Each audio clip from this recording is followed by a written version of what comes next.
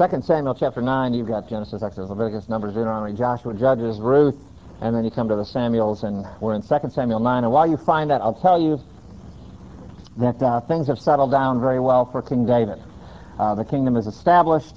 At the end of chapter 8, we have his cabinet, secretary of the press, and everything's, the carpet in the Oval Office has been torn out and burned, and the whole administration is in place. The kingdom is stable, and David the king is very well established. And so we pick it up in chapter 9, verse 1, and God's word reads this way. David asked, "Is there anyone still left of the house of Saul to whom I can show kindness for Jonathan's sake?" Now there was a servant of Saul's household named Ziba. They called him to appear before David, and the king said to him, "Are you Ziba?" "Your servant," he replied.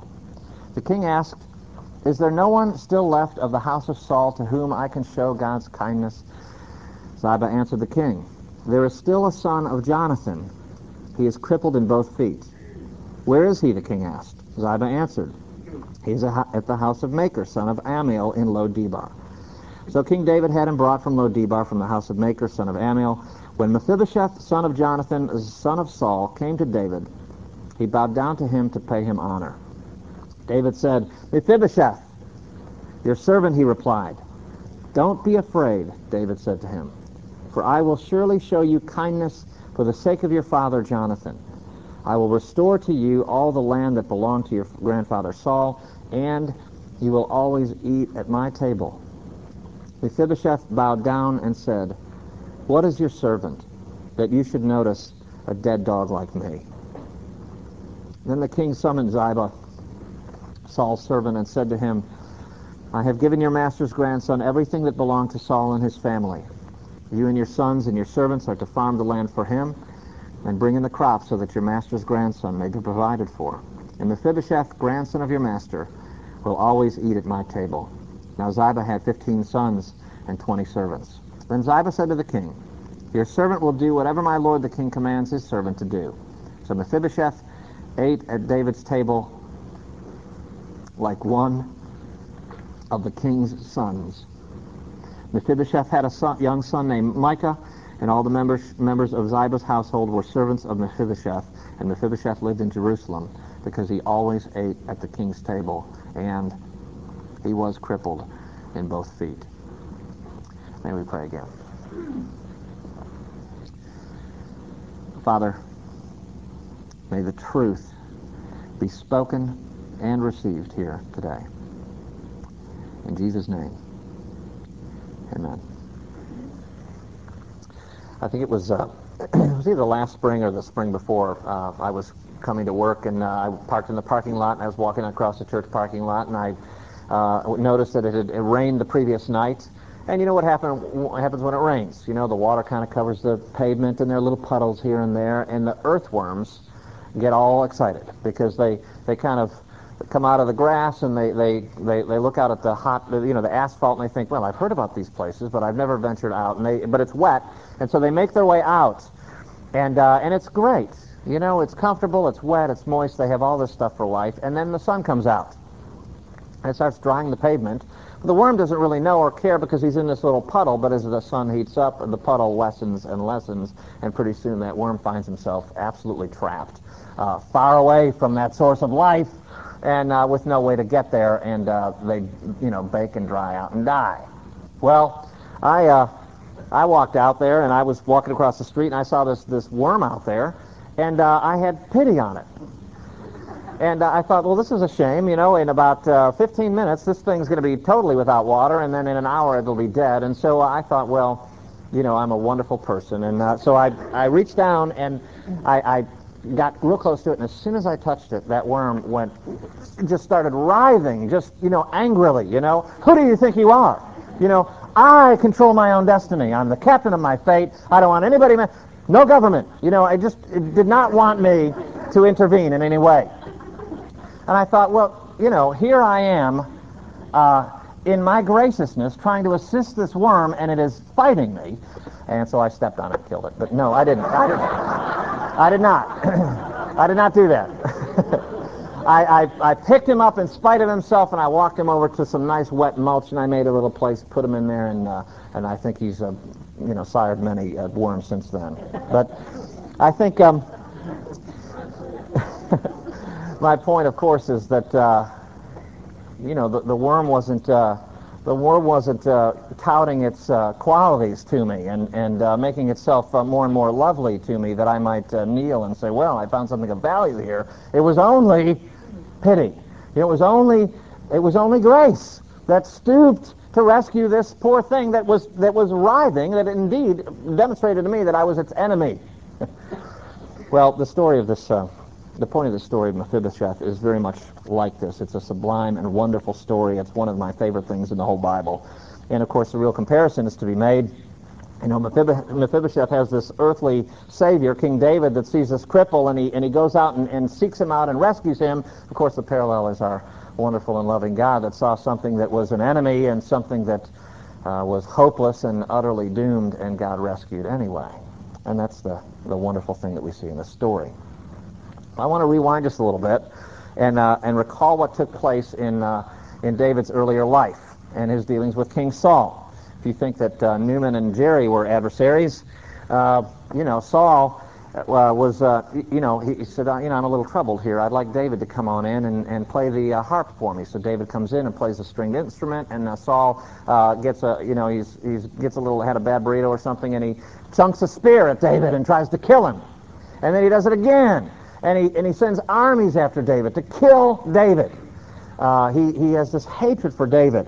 He sends David out to fight, and David kills all these Philistines, the bad guys.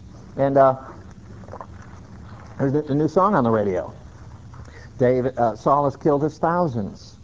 They're singing this all over the place. Saul has killed his thousands. David his tens of thousands. That's pretty good. You think, Saul's in there, he's killed his thousands, that's good. And of course, he's a delegator. And he finds this young pupil that makes the coach look good. He sends David out. David kills tens of thousands. Saul must be a great administrator. But no, Saul is terribly, terribly jealous. He wants David dead more and more. And so he doesn't like this song that's being sung all over the land. David, his tens of thousands, outdoing him. And so David, having been pursued over and over, is constantly fleeing for his life. Okay, but here we are now. Things are totally different. Saul is dead. He fell on his own sword. He's gone. His sons are dead. And David is ruling. He's upon his throne. His enemies are subdued. His kingdom is firmly in place. And what is customary for a king to do when their kingdom is being established and running? What do they usually do? Well, they go kill anybody that could usurp them. I mean, they go seek out the relatives, even distant ones. Even kings would be put in place. They'd kill their own brothers because they did not want some kind of coup to try and overtake them. That's the normal custom of a king that's put in place.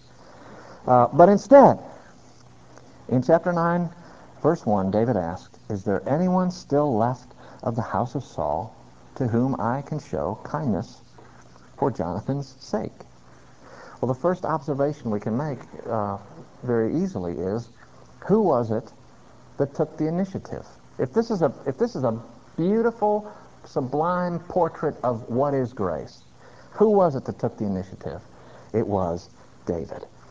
Mephibosheth wasn't, on the web, typing in King David's name and trying to contact with him and saying, I really would like my grandfather's land back, and, maybe you could show some kindness. You remember Jonathan? Remember you made this little deal with Jonathan, my dad? Could you show kindness to me? There's none of that. And so, it's like that with true grace as well. If you would keep your finger there and turn to Isaiah 53. Find the Psalms and go right. Isaiah 53.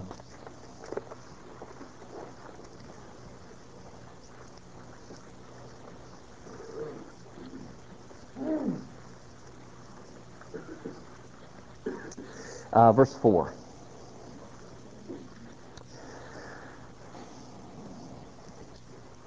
Surely he took up our infirmities and carried our sorrows.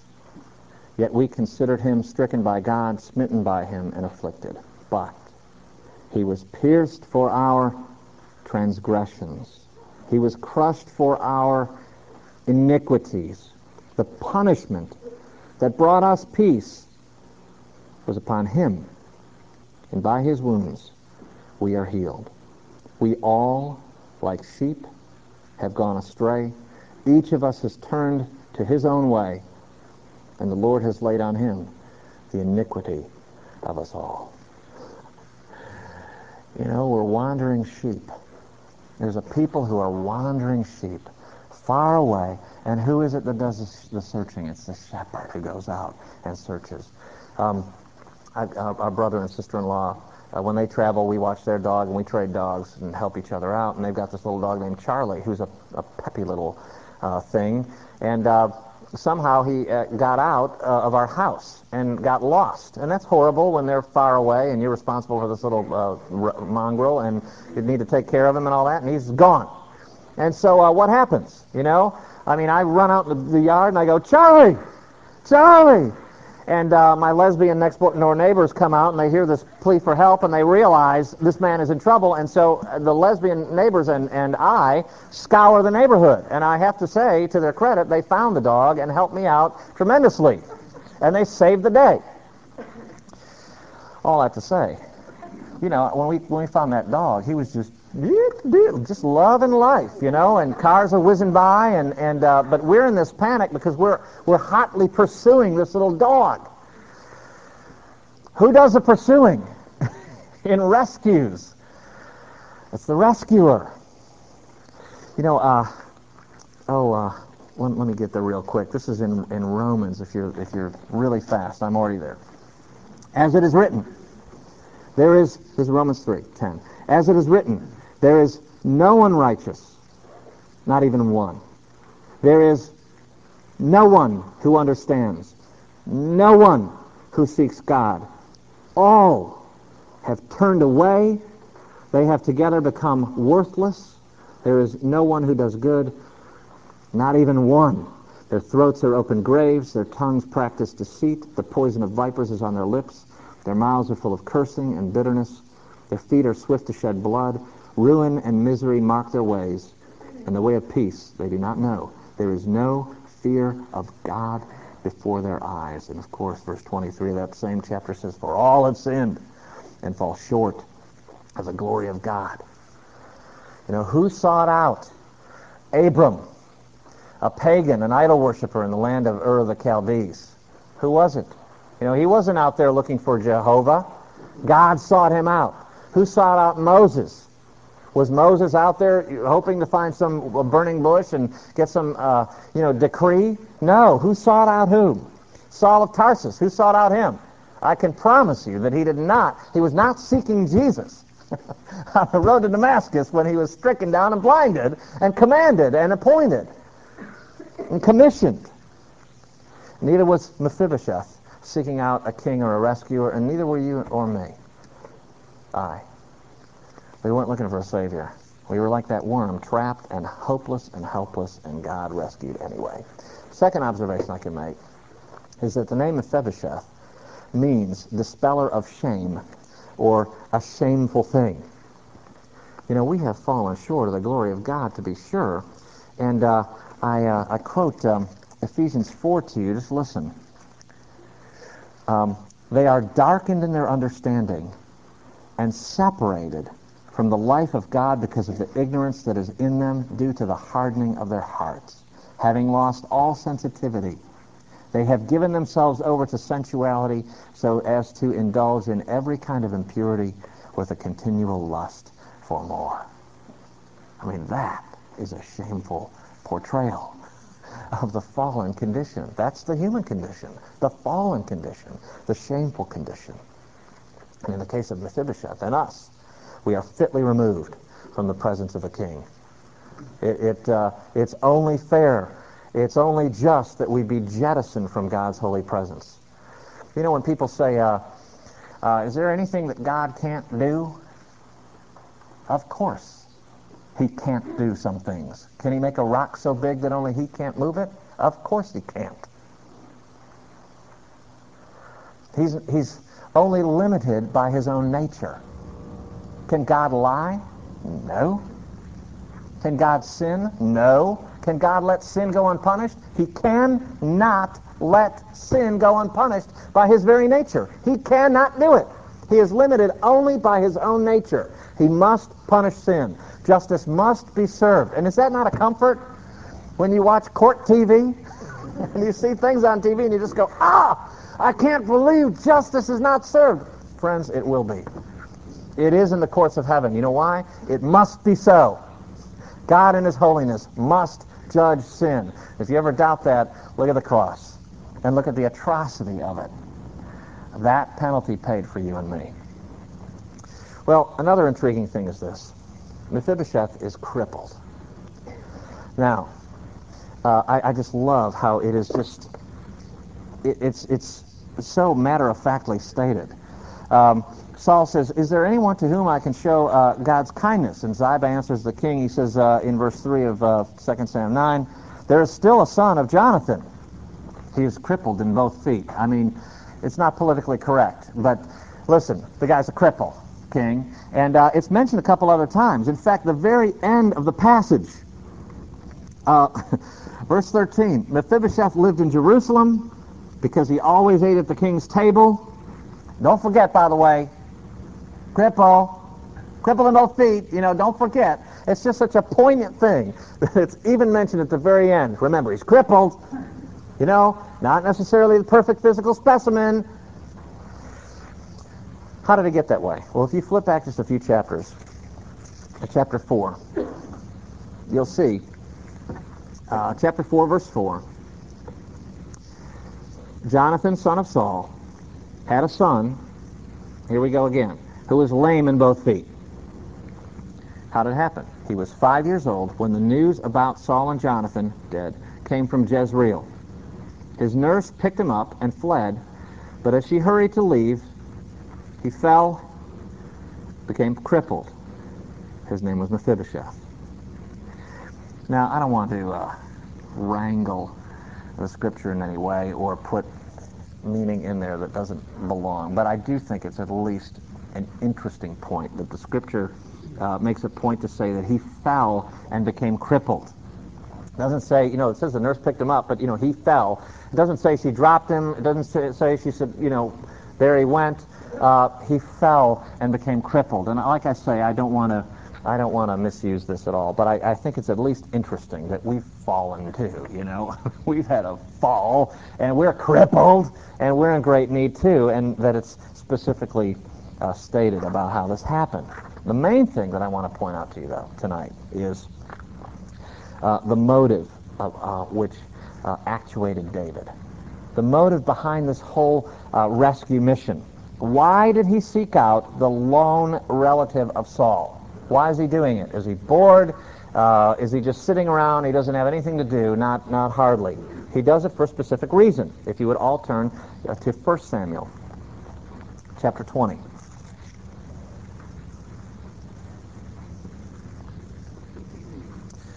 1 Samuel, chapter 20. Let's look at verse 12.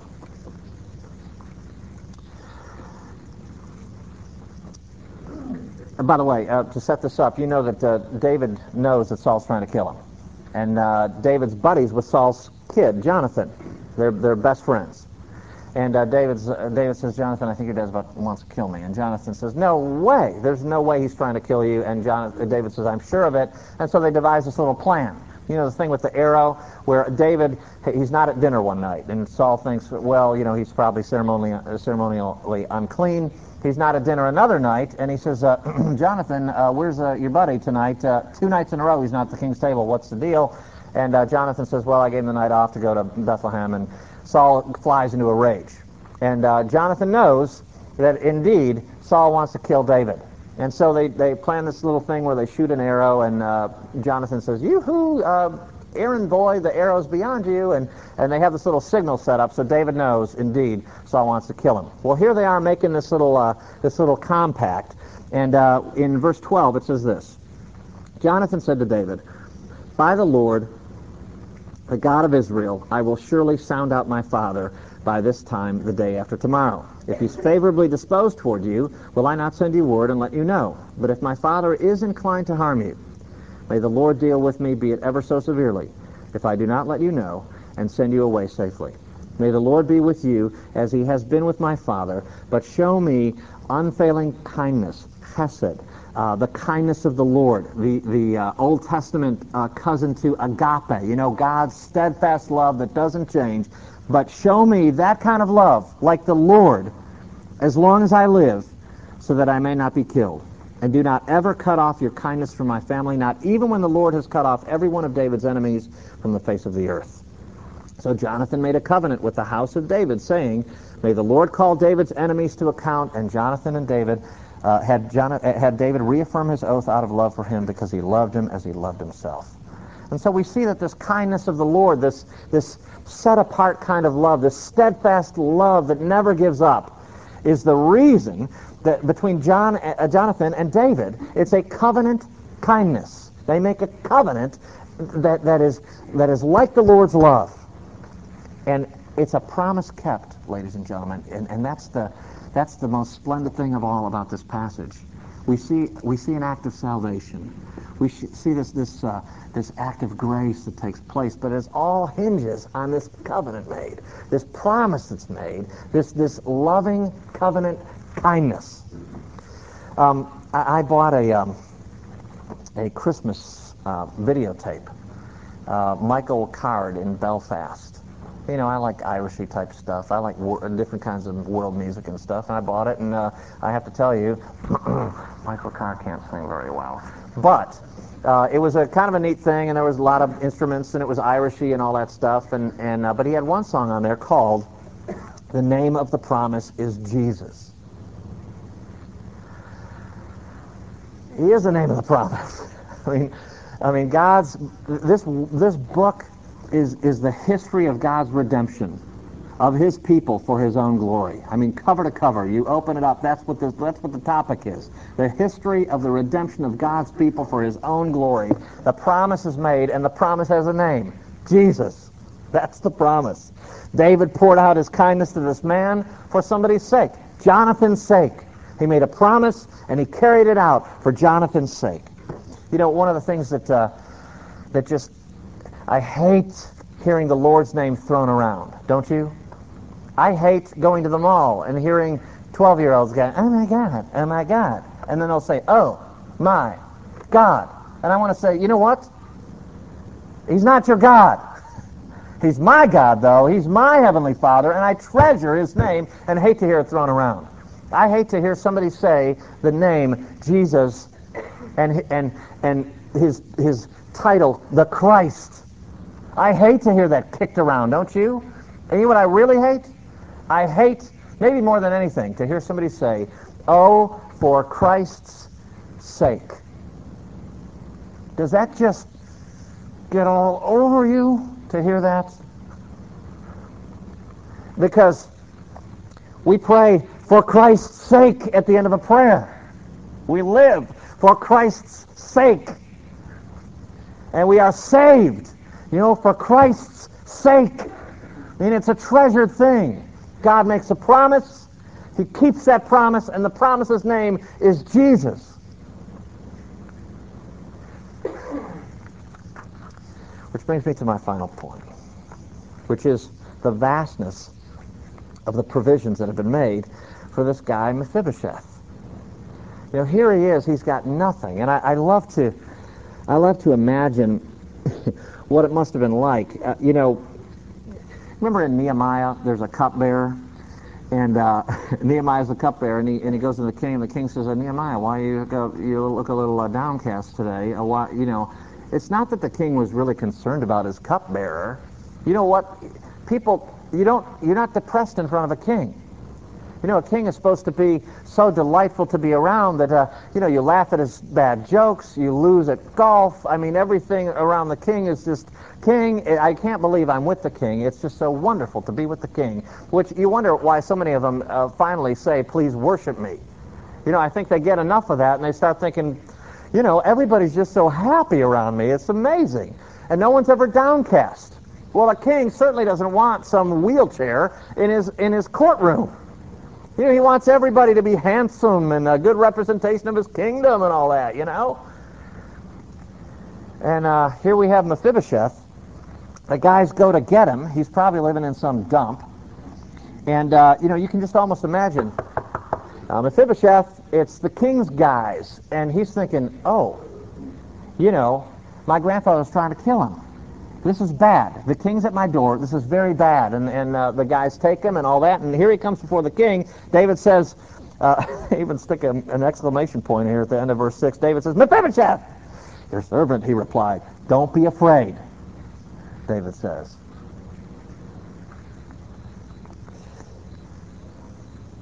That's not my Palm Pilot, is it? You know what? My own Palm Pilot went off in the middle of a message. Piece of junk. But the audacity! Can't we give God 1 hour? Gosh, that's horrible. All right, back to God's Word. You think about the abundance that is poured out in this guy. He's not just allowed to live or allowed to live somewhere near the king, knowing that the king knows that he exists, but he's given all this land back. He's given all the land back that his master's, that his grandfather had. Not only that, you look at verse 10, you and your sons and your servants, Ziba. You remember Ziba? You were the servant. You and your sons and servants are to farm the land for this guy, Mephibosheth, and bring the crops so that this guy will be provided for forever. And look at all the guys. Ziba had 15 sons. They're probably married. That's 30 people. And 20 servants. They're probably married. That's another 20 people. And they've got, 3 kids each, or probably more than that, And you got all these humans and all this property, and God pours out all this abundance, but that's not the end of it. He says, by the way, Ziba, Mephibosheth, grandson of your master, will always eat at my table. I mean, God just doesn't do something a little bit nice, David, but he pours out this great abundance. My mother-in-law, I have a great relationship with the old bird. I love her. And, at Thanksgiving, she'll say, you want some more turkey there, Mimi? She'll say, oh, I've had a copious sufficiency. She's kind of a wordsmith, and I just love that about her. But that's her little statement. I've had a copious sufficiency, a superfluous abundance. And that's the kind of blessing that God pours out. And that's the kind of thing that we see portrayed here. He gives him all this stuff. But the most wonderful thing is the fact that he gets to eat at the king's table. Because, what happens at a table? People open up and they unwind and they talk and they laugh and please pass the salt and the mashed potatoes, and the king spills gravy on his robe, and everybody laughs, and there's this intimacy that develops around this table. Mephibosheth will always eat at my table. Again, stated in verse 13, Mephibosheth lived in Jerusalem because he always ate at the king's table, crippled in both feet. But always involved in the inner circle. I'd love to go to the White House one day and shake the president's hand for 20 seconds and then go back home, But could you imagine eating at the president's table every single meal, laughing, talking, finding out his foibles and his fears and his, what he wants to, aspire to? I don't know. But, it would just be so marvelous to be that intimately connected. And here he is involved in that way. My brothers and sisters, what intimacy we have with our splendid God. We are invited into the very throne room. We get to know his thoughts. The thoughts he thinks toward us. We get to know that they're good and that they have an expected end. We get promises that he makes, and he backs them up with the revelation of his own character. We are with a personal God. We are sons and daughters of a personal God. I think about Castaway. You've seen that movie. He's trapped on the island for 4 years. All he's got is a ball. He's talking to a ball for 4 years. What do we have? The throne room of God. It would be hard to be on an island for 4 years all alone. But wouldn't it be something if you knew the God that made the island, knew the God that controlled the waves around it, knew that you were never for a second out of his thoughts? That intimacy, that we have a personal God because of a personal Savior who rescued us from personal wrath. I've got two things, and I'll be done. One of them is I take sporadic seminary courses, and I have to write papers, and I was never really a good student growing up, and so here I am writing these papers, and here's a little small one here, but I'll write papers, and I'll get comments back from these guys that just, very intriguing. They'll write on there, or they'll write stuff like, refreshing.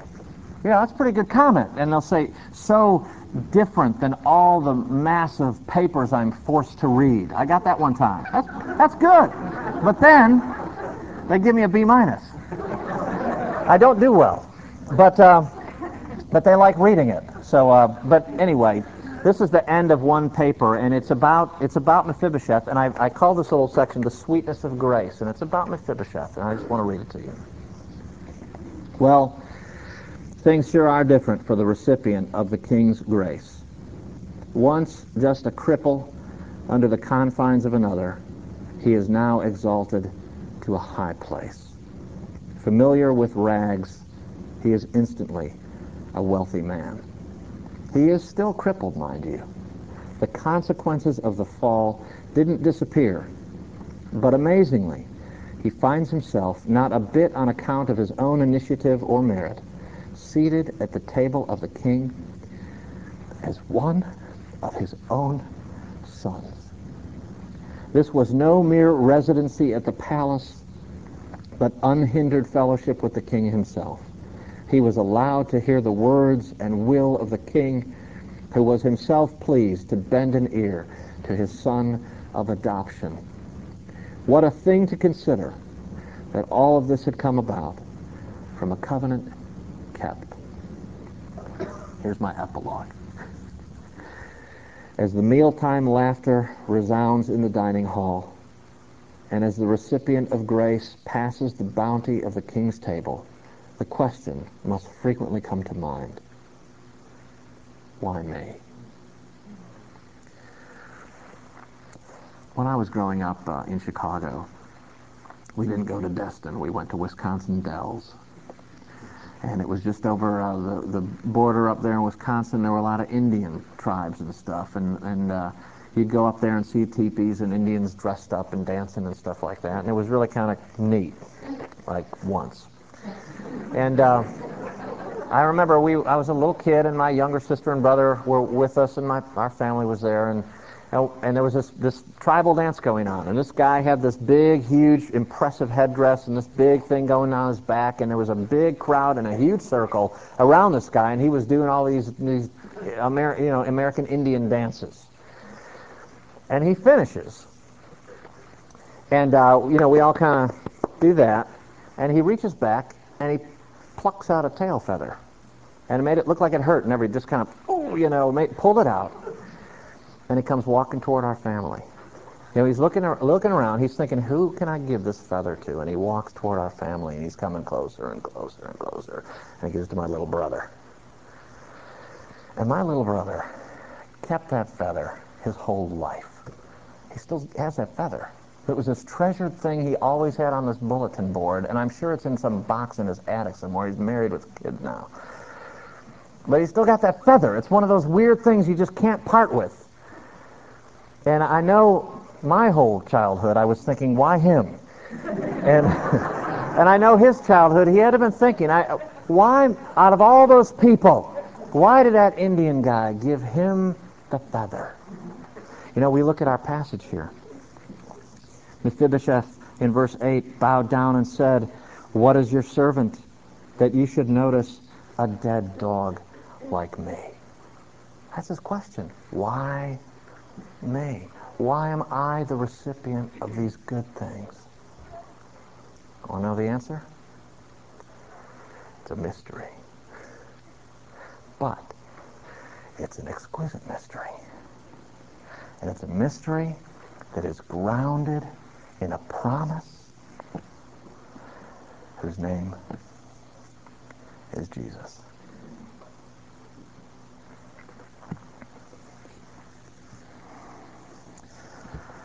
Our Father, we love to see grace portrayed, and your word is full of it. We love to see grace portrayed, and our lives are full of it. My life is full of it, Lord, and we look around at the people that we love, the people in this church, the people in the sphere in which you have placed us, and we see your handiwork throughout. We see your fingerprints on all that you have made, and we marvel that you are a God who gives good gifts and abundant provisions. You will not give a snake when a child asks for a fish. We thank you, Lord, that your good promises are backed by your own nature, that you cannot fail on a promise that you have made. We thank you, Lord, that you cause grace to be amazing by your holiness. And we thank you, O God, that you have seen fit to save worms trapped, dead dogs cowering, people who were your enemies jettisoned from you, and yet you still loved. Apply your word to our hearts, O God. Cause us to increase in our love for you, for we pray in Jesus' name and for his sake. Amen. Thanks, y'all.